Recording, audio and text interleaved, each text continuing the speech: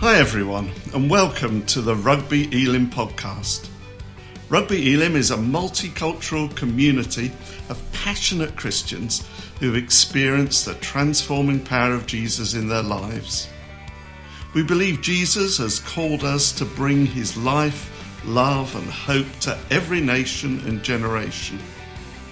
To find out more about us and our upcoming groups and gatherings, please visit rugbyelim.org.uk, or you can follow us on Facebook and Instagram.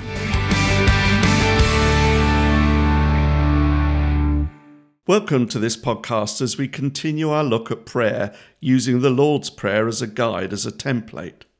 And we're going to be thinking today about consecration, about what or who is the focus of our prayer. When I went to college to train to be a vicar, a pastor, the vicar at the church that I went to said to me, "Make sure you establish a discipline of daily prayer when you're at college, or you never will."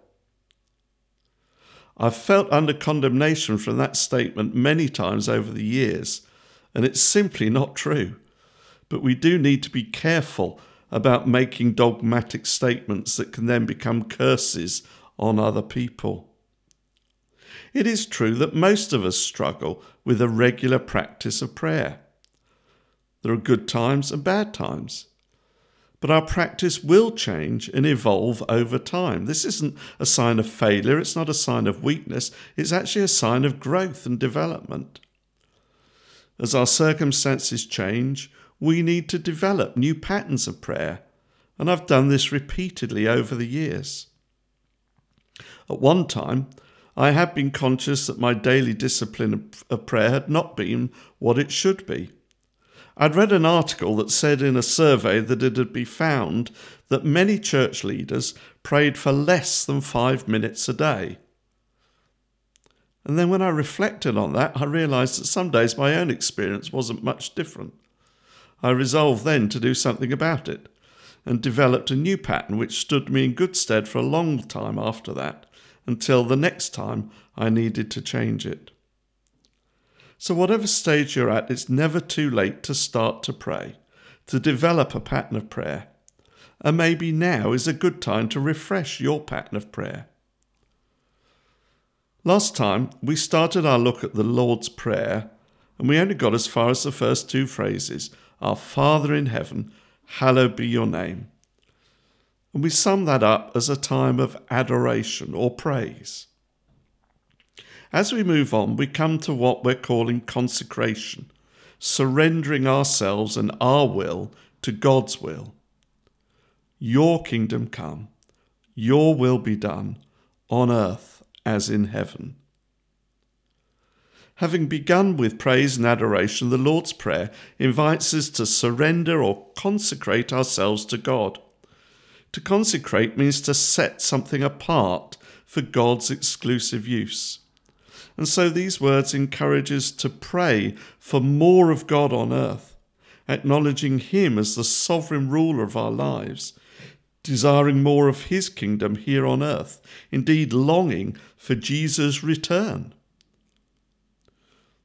Your will be done is praying for God's plan, not ours, submitting our wills to God, following where he leads in trust and obedience in every aspect of our lives, our body, our mind, our spirit, our career, our finances, our family, whatever.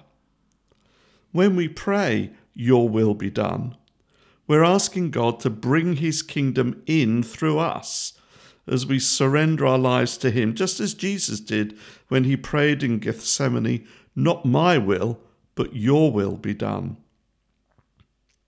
Interestingly, when Jesus prayed that prayer, he knew exactly what God's will was.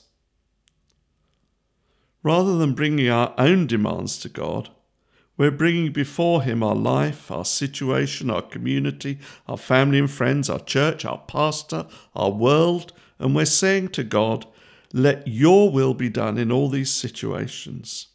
Father, do here on earth what you're already doing in heaven."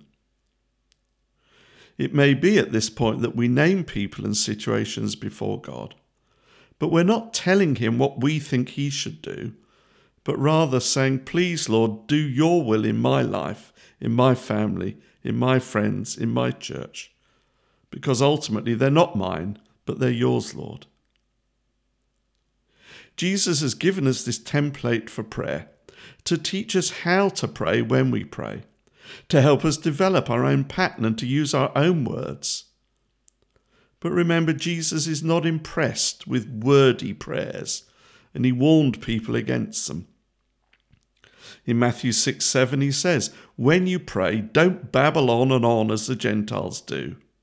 And then he goes on to teach the disciples how to pray with what we call the Lord's Prayer. He wants us to keep it simple.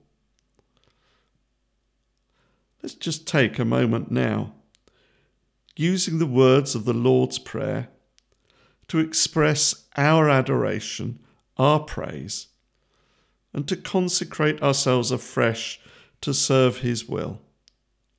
So wherever you're listening to this podcast, whether it's in the car or sitting at home or even at work, just pause and pray with me in your mind. Our Father in heaven, hallowed be your name. Your kingdom come. Your will be done, on earth as in heaven. Amen. Thanks for listening. I hope you'll join me next time as we continue our journey in the Lord's Prayer. Goodbye.